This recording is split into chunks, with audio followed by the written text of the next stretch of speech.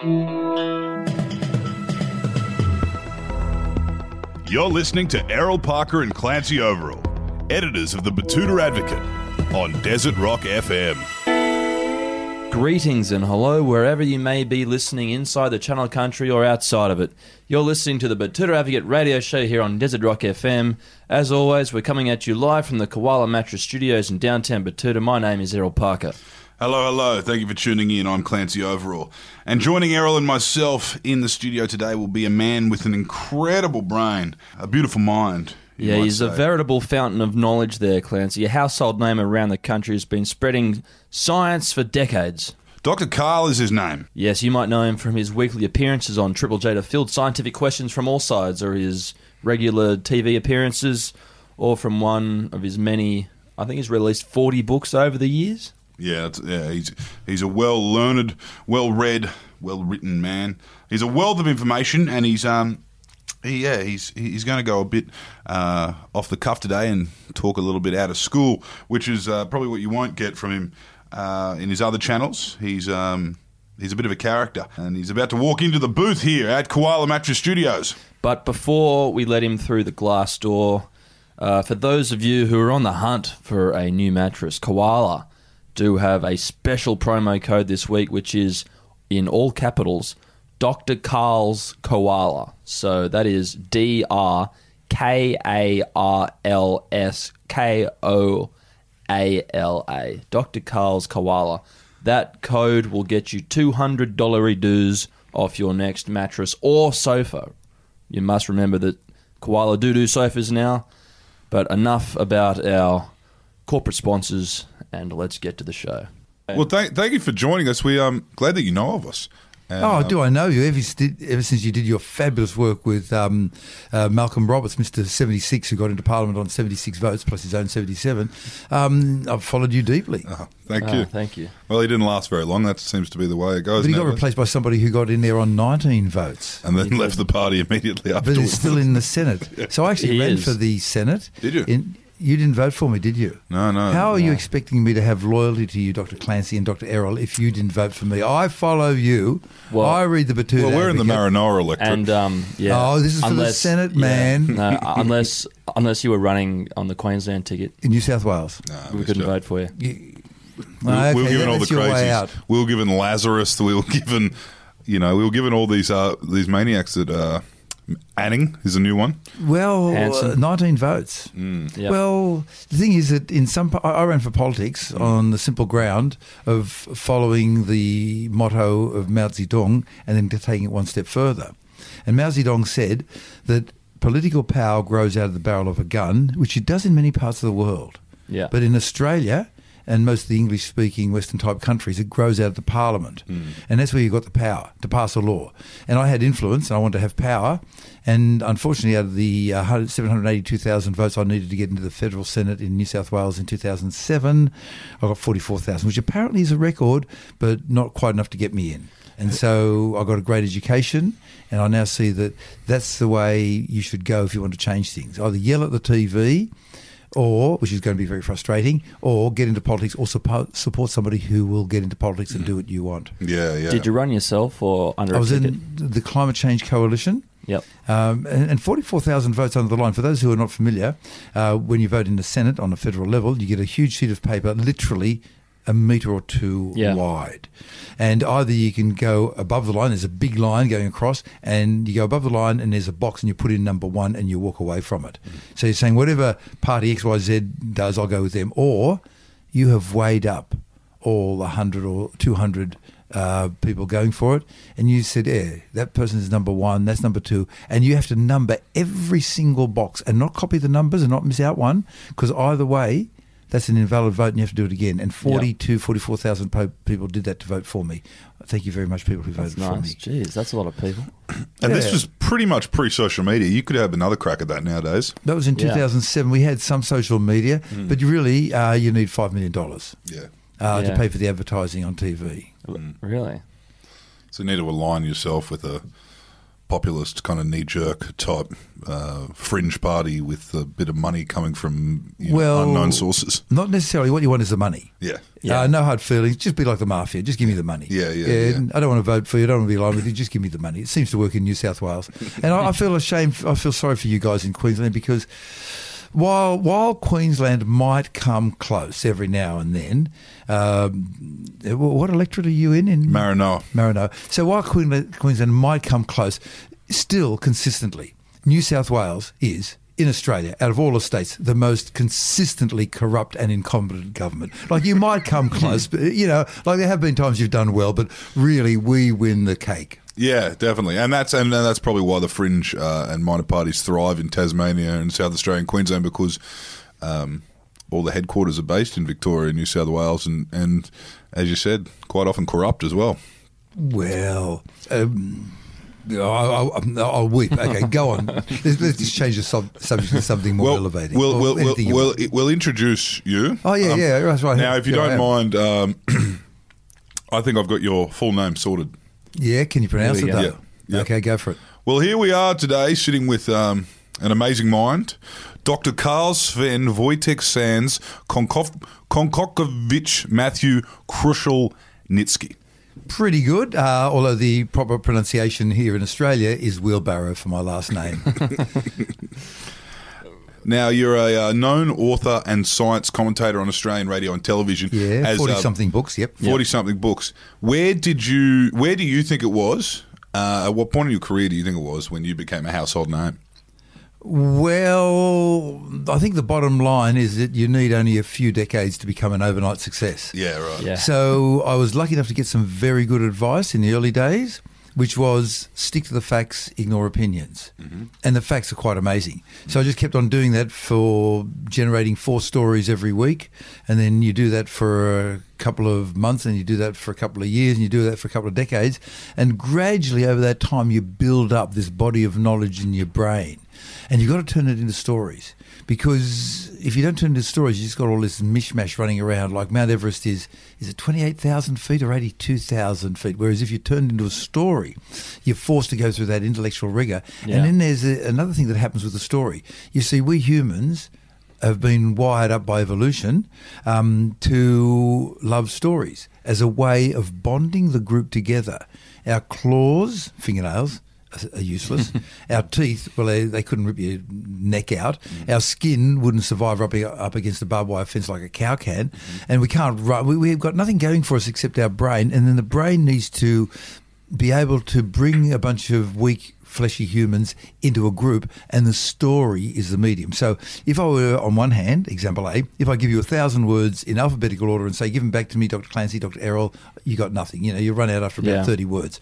But if those words happen to be part of a story where Kim Kardashian goes along with Kanye, or YE as his new name is, and then they have a nude mud bath with Kavanaugh, and then along comes Donald Trump, and then Aung San Suu Kyi from Burma. Suddenly, you can tell me that whole story. And then via that story, which you sort of memorize as a single blob of knowledge, the 1,000 words come out. Yeah. And so I've been very lucky that we've been, thanks to evolution, wired up that way, and so I can answer questions thanks to having generated thousands of stories over the years, which are the answers to various questions that people ask.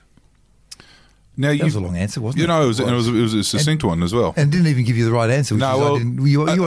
Somewhere in those 20 years of telling stories, 30 years of 35. Telling stories, you became a household name. Yeah, somewhere in the last third of a century, Yeah. Triple J, do you reckon? Double J. Double J. Mate, I was even there when it was just a single J before they invented radio, where there was just some person with a loud voice shouting in the backyard. Yeah, right. Okay, that was a lie. But I was there on Double J. Okay. And you've been working alongside them since then. I've been there pretty well all of the time, except when I've taken off on test driving vehicles around Australia and spending time in the outback. I've been pretty well there all the time since 1980-something. Yeah, right. Can you tell us a little about growing up, a young kid, migrant family, in Wollongong? In Wollongong. Well, basically, I was the oppressed group, the Wogs. Mm-hmm. There's always oppressed groups in societies, unfortunately, unless you get fairly enlightened.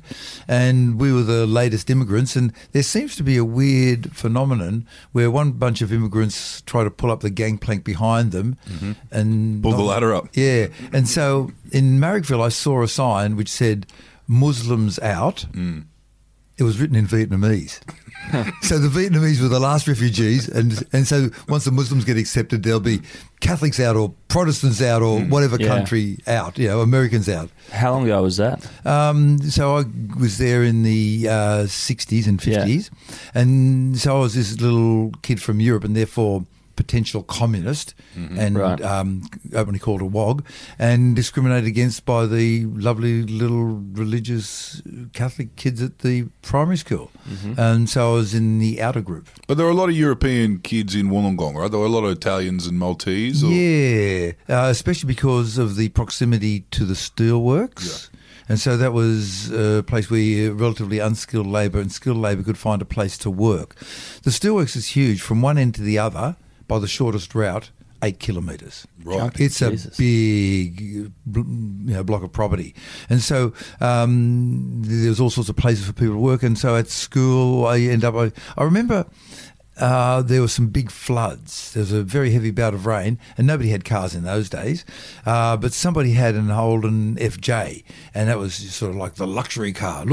And they worked out that because it was just raining so heavily, they'd pick up all the kids on the street and then drive them to school and drive them back. Everybody walked to school in those days, except they'd drive past me because everybody else was Irish Catholic and I was Wog Catholic, and even though I was Catholic-y, I was still too woggy, so they would just wave out the window as they went past me, and that was for about 2 months of rain. And I said to my parents, why did they pick me up? And my father said, to give you a chance to exercise. So looking after you, bit of PE. Yeah. Well, even animals exercise. Yeah. So they've done this experiment where you get, this is in my 42nd, maybe it's my 39th book or 38th. You get a running wheel, like you get the little animals to run their exercise wheel, and you put it up, not in a laboratory, but in a backyard that opens onto a forest, and you set up an infrared camera. Out of the dark, in the night, various groups of animals will come out, run on the spinning wheel for about an hour or so, and then go away. They're not getting any food. They're just doing it, and they come back night after night to do it. Right. Isn't that weird? Just chase those endorphins. Well, it's a bit of a change, though, from, if you're a mouse in the forest and then you just sort of come across this new thing. Like, if I was a mouse, I'd be hopping on it. To find out what it was. Yeah. But then to run for an hour. Because you see, the thing is that you're not guaranteed a food supply. Yeah. So you have to chase your food.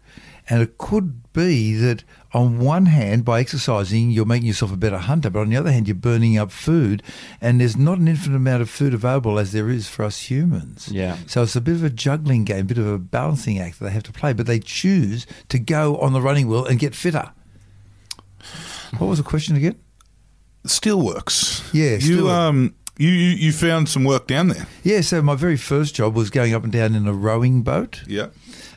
Which was made of aluminium, and measuring the pH, which is the acidity or alkalinity of the river. Now, the little river varied between bright green and bright orange. It never got clear, never got transparent. Right. And the pH varied between about 3 and 12. You didn't put your hand in it. And it ate the aluminium boat. Every couple of months we'd have to get another aluminium boat because the water would eat the boat. I remember one day I was working there as a physicist I was testing steel for the Westgate Bridge, and the word came around of go out to your car, which is parked inside the steelworks, and brush off that white powder. Okay, so everybody goes out there and brushes off the white powder. And then over the next few days, there are all these reports in the newspapers of the housewives in Port Kembla saying this white powder fell out of the sky and started eating their clothes on the line. And the steelworks said, no, we don't know anything about it. Really? Did that happen? Really? Yeah. Well, you got the heads up at work anyway. They warned us that it would eat through the car paint. Yeah, right. So did they ever get to the bottom of what that white stuff was? It didn't exist, never happened. Oh, right. Right. Nothing happened. Nothing to see here. Just go along. Yeah, no royal commissions into that particular shower of acid. Well, we didn't measure. There would have been some chemists that would have measured it. Yeah. Now, look, now tell me if I'm right about this on royal commissions, right? So the unions recently, about a year ago, had a royal commission into them. 2 cases of criminal behaviour were found, and then there were televised raids by the federal police on their headquarters to get their documents. Yeah. Recently, a royal commission, half the length of time, found 1/3 cases of criminal wrongdoing by the banks. When are we going to get the televised police raids on the banks?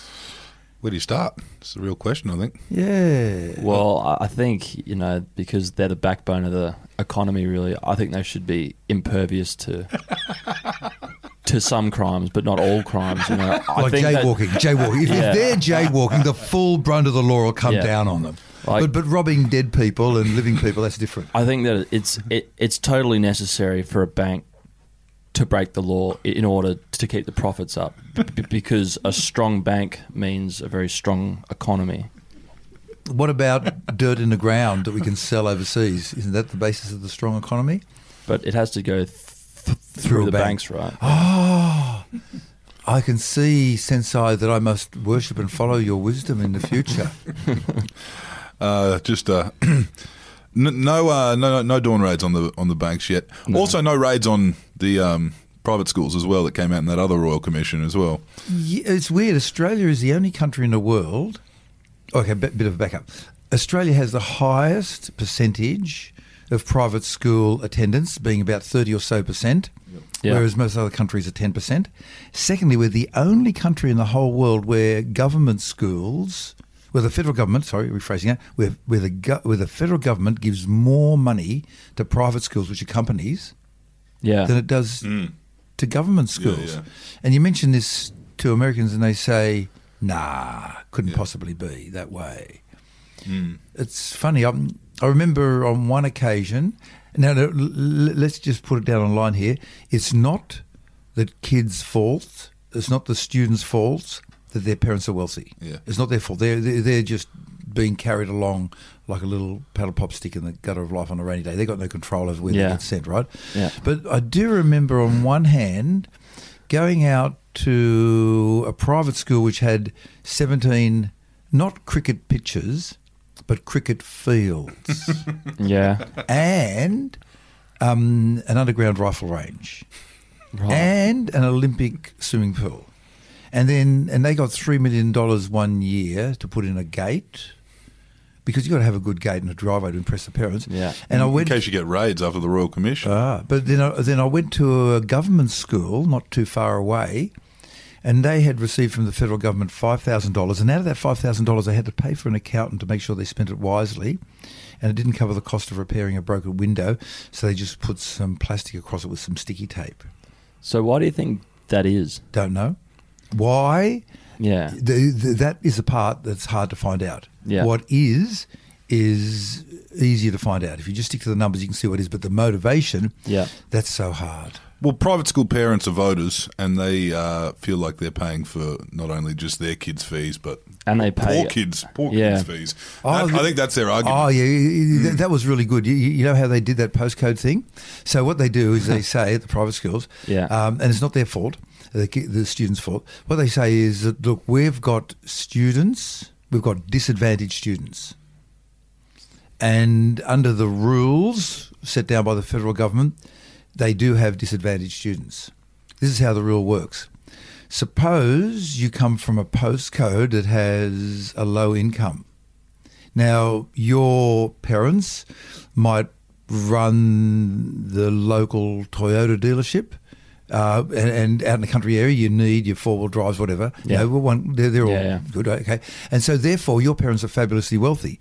So even though your parents are fabulously wealthy, because you come from an area, we'll say Brewarrina, which has got a very low income, you're officially counted under the rule as a poor and disadvantaged student. Isn't that neat? Now, when I saw that, that was brilliant thinking. That was brilliant planning. So- I'm sure Gina Reinhardt grew up in an area which was considered disadvantaged as well. You know, it's just it's just rich people can live. There can be one rich family, I guess, in any town. Well, when the Business Review Weekly had its nice little wealthy list on the top 200, roughly 1/3 of them had an income so low that they qualified for housing benefits.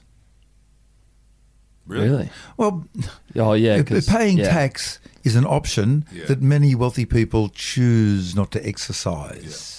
Yeah. That option does exist, and they choose not to exercise that option to pay tax. Well, yeah, it was like what old Kerry Packer said. You know, he said, you know, any Australian who doesn't try to minimise their tax or to get their head read. I like paying tax. Yeah. So that some primary school student in Western Australia does better. Mm-hmm. I like paying tax so that a road gets built, a hospital gets... paying tax is the mark of a civilised society. So you're saying that you're a communist? Yes. I never enrolled officially. There's 2 communist countries left. That'd be Vietnam and China. Is there a third one? I think they're it, aren't they? Balmain?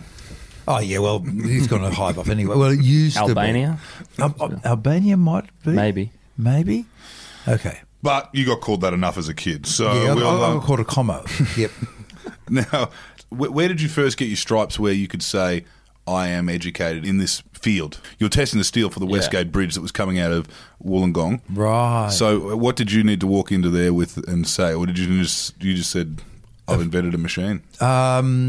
I was employed as just a bit of backup here. I come from a time when the Australian government saw education as a worthwhile investment in the future. Mm-hmm. Yeah. And as a result, I've had 26 years of education paid for by the taxpayer. Yeah. Starting off in baby jail, working through kindergarten, primary school, high school, university, 16 years of university education for free, with degrees in physics and mathematics, and in engineering when I designed and built a machine for Fred Hollows to pick up electrical signals off the human retina, and degrees in medicine and surgery. And I've worked professionally in all of those fields, including as a doctor in a kids' hospital.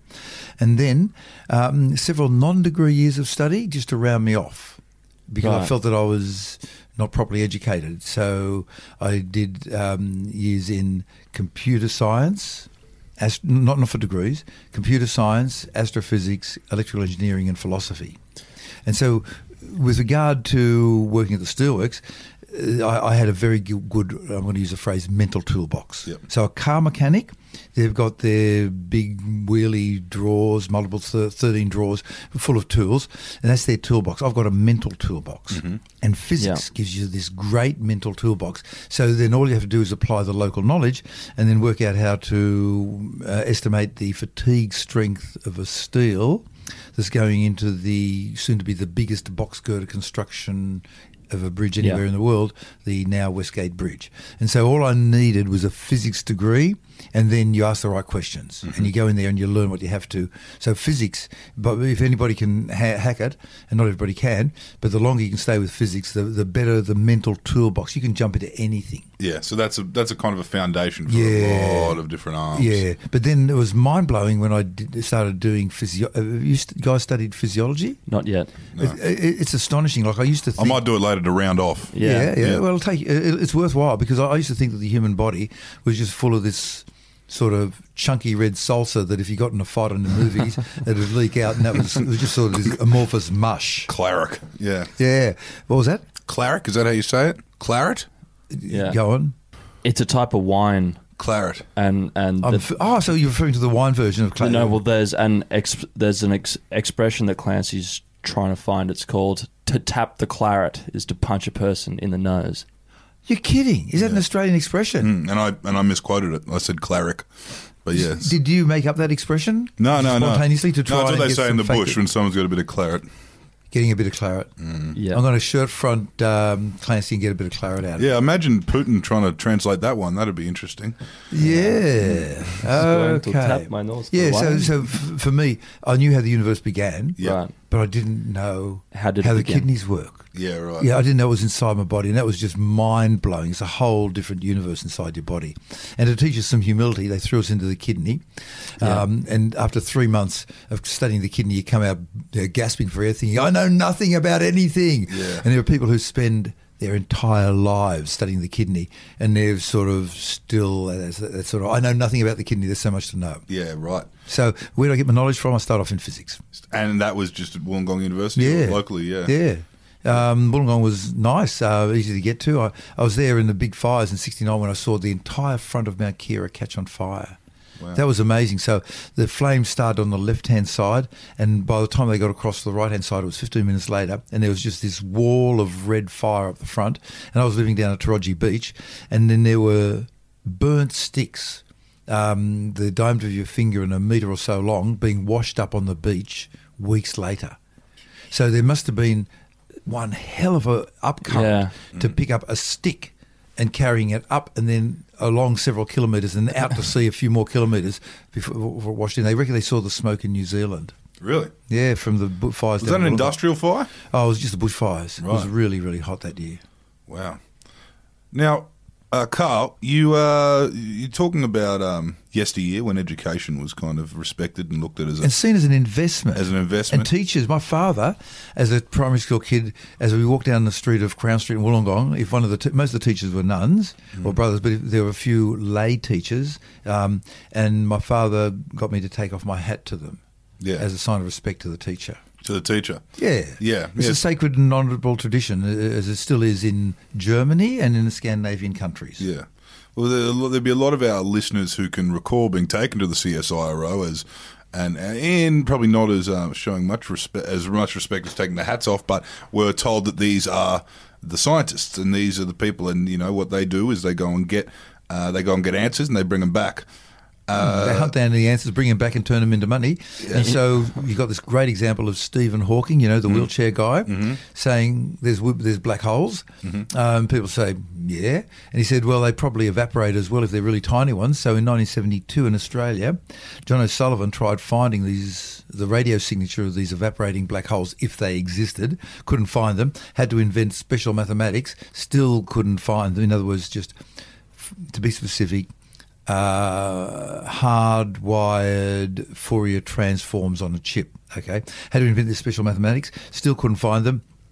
It ended up giving us Wi-Fi. Did you guys know that we Australians invented Wi-Fi? We invented Wi-Fi thanks to John O'Sullivan, and the CSIRO got $1 billion in royalties, and as a result, we fired 1/4 of the scientists of CSIRO. Was that a change in government that did that, or just off the cuff? Neither. Science is not seen as something worthwhile, even though it accounts for 70 to 80% of our income. Yeah. Really? That was one. This is where I wanted to go with this. Is back in the day, scientists had that aura where they were money making machines, or they were just the people you'd listen to. And now, maybe because sometimes they're coming back with answers people don't want to hear, they've been politicised as experts or elites. Well, do you feel much of that? Do people run you down? Well, it's been going on for ages. So with regard to smoking, today big tobacco is still funding the lies that vaping is not bad for you, that secondhand smoke is not bad for you, and that vaping doesn't lead to smoking cigarettes. So that was similar to when that was really happening. That was similar to climate change. Well, alcohol. Yeah. Last month, across New South Wales, thousands of full-colour ads, A1, went out across hospitals saying, well, it hasn't been proven that a woman who is pregnant and drinking alcohol can cause harm to the unborn baby. Complete lie. It has been proven. Yeah. And that's in the year 2018 that big alcohol is doing it. And so with regard to climate change, in 1973, the insurance companies, Munich Re, the world's largest reinsurance company, could see the effects of climate change, or as they call it then, the greenhouse effect, appearing in their insurance premiums. And it was just like the mafia. Nothing personal. You smoke cigarettes, it's going to kill you. You're going to have to soon. You're going to have to pay more money. If you live in this zone, climate change is going to, or greenhouse effect, we're going to just charge you more money. And the scientists had a higher burden of proof, so they didn't go ahead with saying it was real and caused by humans in 1973. It took them till 1989, and then there was a bit of a shock for about a year or so, and then the big fossil fuel companies got together and funded a very well-funded disinformation campaign that's running today. Right. And so Andrew Bolt, I was reading him in a newspaper from up on the Sunshine Coast saying, it hasn't been proven that climate change is real. Anyway, he's saying the equivalent of, look, mate, it just means you wear one less jumper in winter. What's the big deal? Yeah. Right, yeah. And so he's still denying that climate change is real. Well, do you think he personally believes that himself, or is that the person who is paying him to say those things? Don't know. Now, that's a really good one. Yeah. Once again, I know what he says because it's there in print. Yeah. I don't know what he's thinking. Yeah. Is he genuinely deluded, or is he... well, actually, there's another option. He could be genuinely deluded and really believe that climate change is not real, or he could be going for the shock jock. I'm just going to say anything. I'm sure out in your area you've got a relative who just loves to argue. Wasn't it a nice day today? No, it was shocking. Was it nice and cool this morning? No, it was too hot. No matter what you say, they just love to argue, and that might be him knowing that if he picks the right topics, he can build up his microscopic audience. Well, it seems to be doing its job because we're talking about him now on this esteemed radio show now. So it must be doing its job because he sold 9,000 books last year. 9,000? Yeah. Well, anything over 5,000 in Australia is a bestseller. Is it? Everything over 5,000, yeah. Over 5,000? Well, it's a small market. Yeah, I guess so. That means we're bestsellers. How many? Oh, you mean with your beautiful flexi-bound... Our almanac. The one that's got the orangey cover on it? Yeah, that's it. That's it. Tutors Australia. Yeah, yeah. You have a bit of a go at jet ski owners, I say. Are you one of those? Is that the Wollongong in you? Well, my daughter desperately, Lola, she desperately wants to go for a ride on a jet ski, but actually owning a jet ski is a different thing. Yeah, it is. It's a different, and it's definitely a class status. It means you made the big time. It's up there with the Crown Lager, I feel. Really? Yeah. La-di-da. Ah. If she wants to go ride a jet ski, she should go down to the Gold Coast or Brighton Le Sands, places that allow it. They've stopped it in the big bodies of water. The Brisbane River doesn't do it. Sydney Harbour doesn't do it anymore. Really? Yeah. Ah. No, I think it was... pretty noisy. The Premier down there at the time, Bob Carr, I think he was the one who said no more jet skis on the harbour.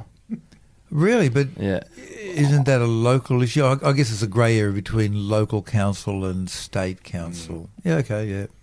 Well, he was kind of... he was the New South Wales answer to Sir Joe in many ways. Tell me of these ways in which you speak. Well, lengthy career, I guess we can say. Yeah, and I think a lot of the stuff to do with the Olympic Games was very shady down there at the time, where they got a lot of his mates to redevelop Homebush. I just think it kind of stinks a bit, Carl. Well, following the example of Rake, you have to be able to back up what you say.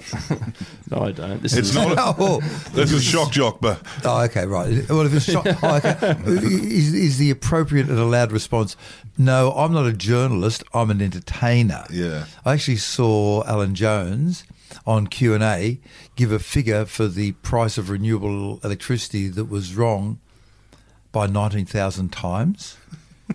I thought that was pretty much a record. 19,000 and so 19,000 times wrong. Yeah, no. Can you recall what that was? No. I saw it at the time. I wrote it down. I followed it up. I thought that's wrong, and I followed it up, and it was 19,000 times wrong. But nobody else on the panel picked him up on it, because I was very interested in electricity, because I was one of the early adopters with solar panels. Well, how do you feel about the Tesla battery? It's a step in the right direction. Yeah. So we had batteries 2,000 years ago in Baghdad, which was then part of Mesopotamia, but is now part of Iraq. Probably used for electroplating. And then we did a bit of stuff with Galvani in Italy in the 1700s, whatever it was, I can't remember. And then we were heading down the pathway. The very first cars were electric powered. And then along came fossil fuels. Now, fossil fuels have got this incredibly high energy density. If you buy a barrel of fossil fuel, I think it's around $70-something a moment, and at the moment, and you get the labour of 2 strong men, 5 days a week, 8 hours a day for a year. There's $1.50 for the labour of 2 strong men. And that's a bargain. And so the energy density, and it's because the energy density is so high. And we sort of dropped batteries straight away. Yeah. And for a long time, 1 kilogram of petrol had the same energy content as 500 kilograms of lead acid battery. Yeah. And then we've moved along, and the latest real cutting edge, not practical, but cutting edge batteries are 10. So 1 kilogram of petrol has the energy of 10 of these batteries, but they're not in common use. But we're getting down that pathway, and there is that temporary problem with the lithium batteries catching on fire, but it turns out that the lithium iron nanophosphate batteries don't have free oxygen available, so they can't go into a runaway burning effect. Yeah. So they're safe that way. But they're the latest ones. The ones that are in your phone won't have that safety feature because the cost of that safety feature is a slightly lower energy density, and what they want with the phone is the maximum energy density. So, but we are getting there with batteries. Batteries are the way to go in the future, are one of the pathways. Now, Carl, the word Tesla in itself has been kind of hijacked by the South African-Canadian stoner of late.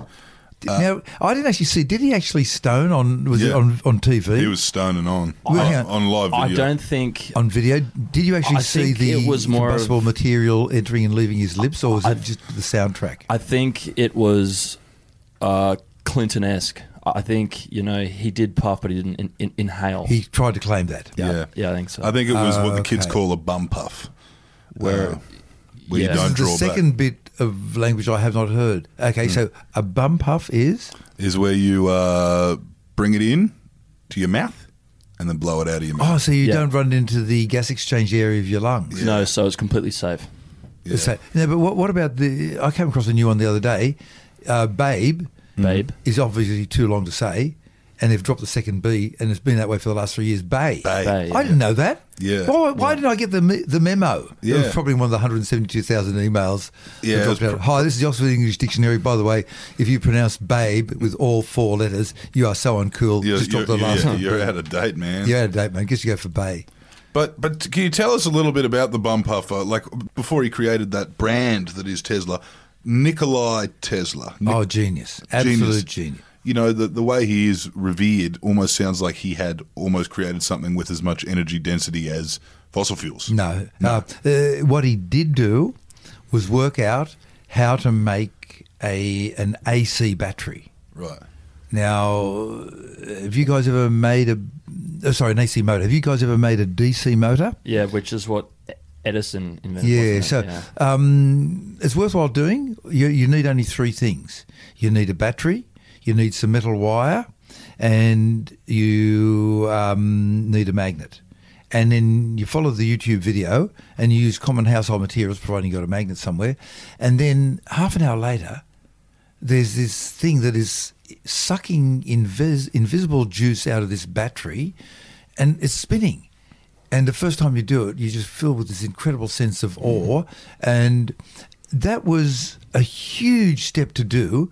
And we could have done it 2,000 years ago. And it took the genius of Edison, who was the guy from the Royal Institution, Michael Faraday, who did it. But to go with the AC motor was another step of genius.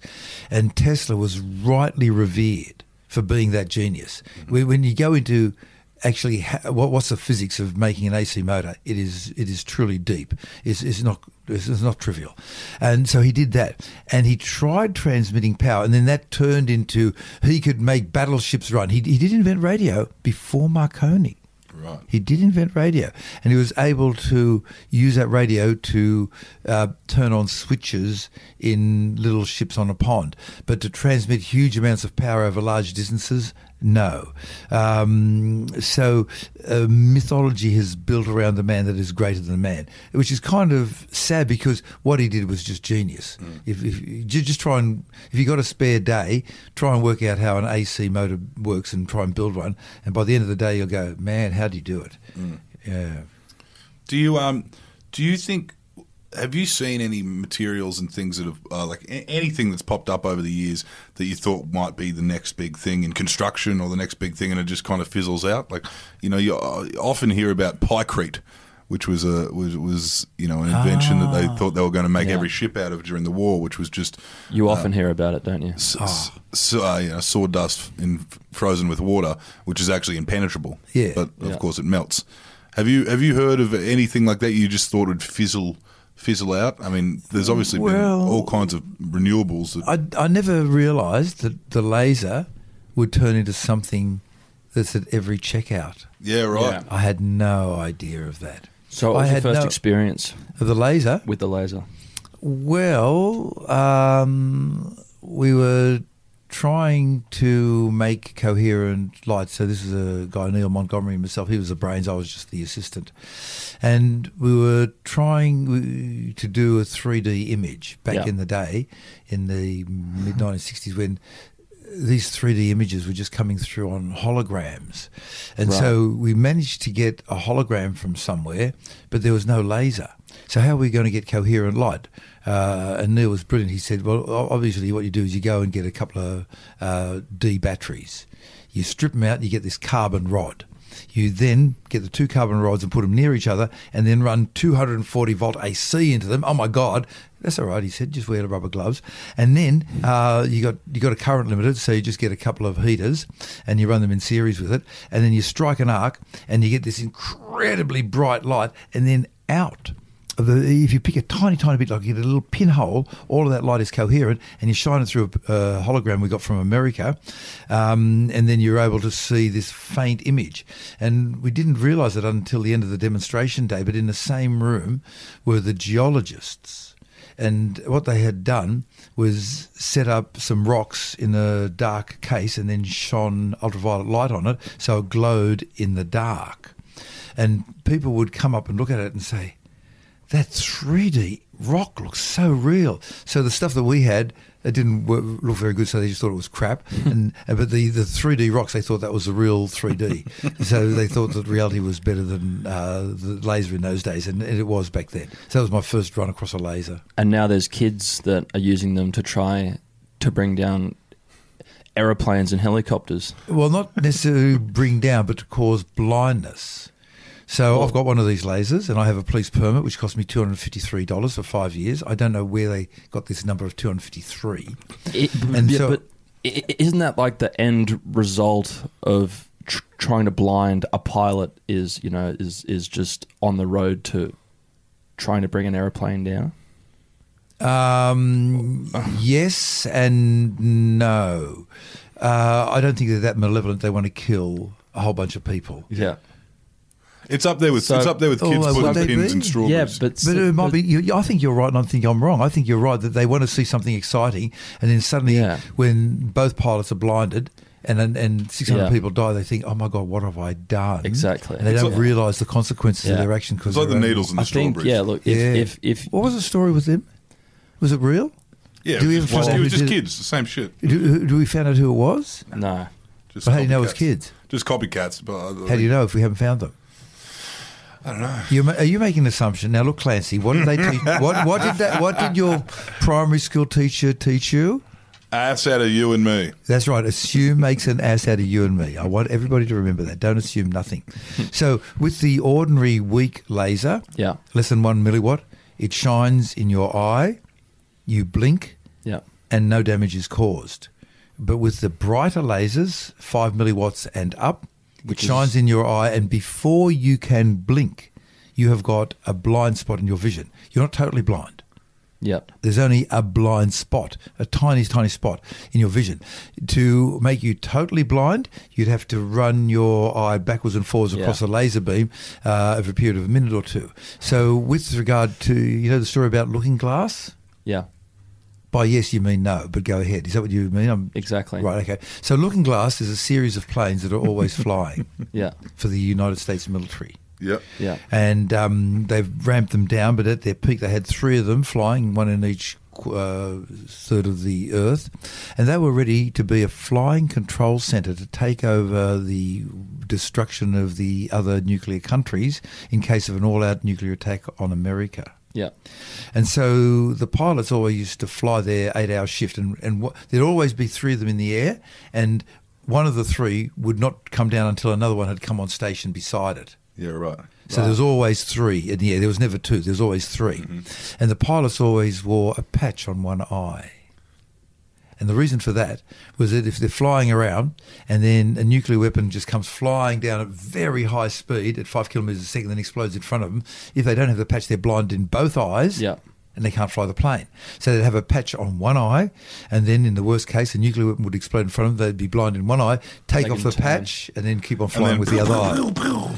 Well, then take over destroying the world with the nuclear go-codes. The Cold War was much more intense than young people realise, don't they? We nearly got wiped out. A couple times. 3 times. Yeah. And by wiped out, I mean we'd be living in a world where the overwhelming majority of people would not have electricity or vaccines or the infrastructure that we have today with regard to roads. Yeah.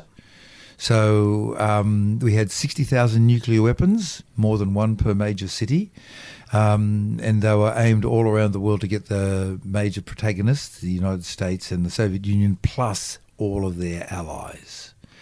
And on one occasion, in fact, we've just had the 35th anniversary of the Russian guy who saw on his radar that had been upgraded 5 nuclear weapons coming over the horizon just after the Russians, the Soviets, had shot down KL 007 or 001, a jumbo full of humans. Over the Kamchatka Peninsula. Somewhere around the Korean area. Yeah. And it was just after that. And he saw these, on his screen, these nuclear weapons coming over, and it turned out to be a mistake. Yeah. And he took the authority of saying no. If he'd said yes, that would have set off all of the Russian nuclear weapons, all the Soviet nuclear weapons, all 30,000 of them against America, and would have had this terrible interchange. And most of the world would not have electricity. Do you think, like everyone always talks about, particularly in the current, climate, when you've got the, political and the state of the world, everyone seems to think that we're on a knife's edge, and it is one of those things. The axis has been tilted, and there's Brexit, and there's Trump. The axis of the Earth has been tilted. You're dead right, by global warming. I read about that in one of my books. Oh, right. Well, yeah, and not much, metaphorically and literally. But do you feel like it hasn't been as tense? There. Metaphorically is what I was saying. Metaphorically, the axis metaphorically has been tilted. I died. No, literally, it's been tilted. Metaphorically, I died. Yeah. I've actually heard somebody say, "I literally died." Yeah, you work in Triple J at times. That's the kind of music lingo, right? And on the streets, man. I've heard on the streets. On the streets. Yeah. Oh, university as well. Yeah, there's students there. They say that. But do you think it was more tense back then than everyone talking about terrorism and attacks and everyone feels like we're imminent war at times, and how tense it is with maybe unstable dictators around the world? When you say tense, in Australia, more people are killed by ladder accidents than by terrorists. Oh yeah, definitely. Yeah. Where are the ladder police? I want you guys to mount a campaign for the ladder police to keep the death rate down and keep Australians safe from killer ladders. And I think you've been I'm sorry to say this to your face, but I think you've been a bit gutless in picking up the big issue. Come out and condemn these leaders, these ladder leaders. These killer ladders and the lack of ladder police. We need more ladder surveillance. We have to give up our privacy, but I think that's a fair call. Well, I suppose it's a bit better than ending up in a nursing home then, I guess. Whoa. Funny, the timing of the Royal Commission to that just before ABC and Fairfax were going to come out with an article about it. I think the big ladder was trying to hush that story. Oh, so Big Ladder is behind the background. Yeah. So it's not just big tobacco, big alcohol, and big climate change. There's Big Ladder. Big Ladder, big and big aged care. Idea. No wonder you guys are the peak of Australian journalism. Now I'm looking at your Walkley Award. I can just see there the expose on Big Ladder. Do we're gonna finish up now. Can you tell us what the immediate effects of climate change we'll see in the next 5-10 years are? Oh, okay. There's more energy in the system. Yep. The amount of energy being trapped by carbon dioxide each day is the heat energy that would be put out by 400,000 nuclear weapons, not per year, but per day. You can get away with that for one day or a week or a month, but not for decades. Mm-hmm. And so there's more energy in the system, and the result of that is that, firstly, the overall average temperature is rising worldwide, but because there's more energy in the system, the extremes, the swings, will be greater. So we're seeing, as what is predicted, that there are 5 times as many swings to higher temperatures as there are to lower temperatures. You expect, because the system is more robust. What we're going to see, what I don't want to see is the ice melting in the Arctic and going to zero. We have lost 80% of the volume of the ice in the Arctic since 1979.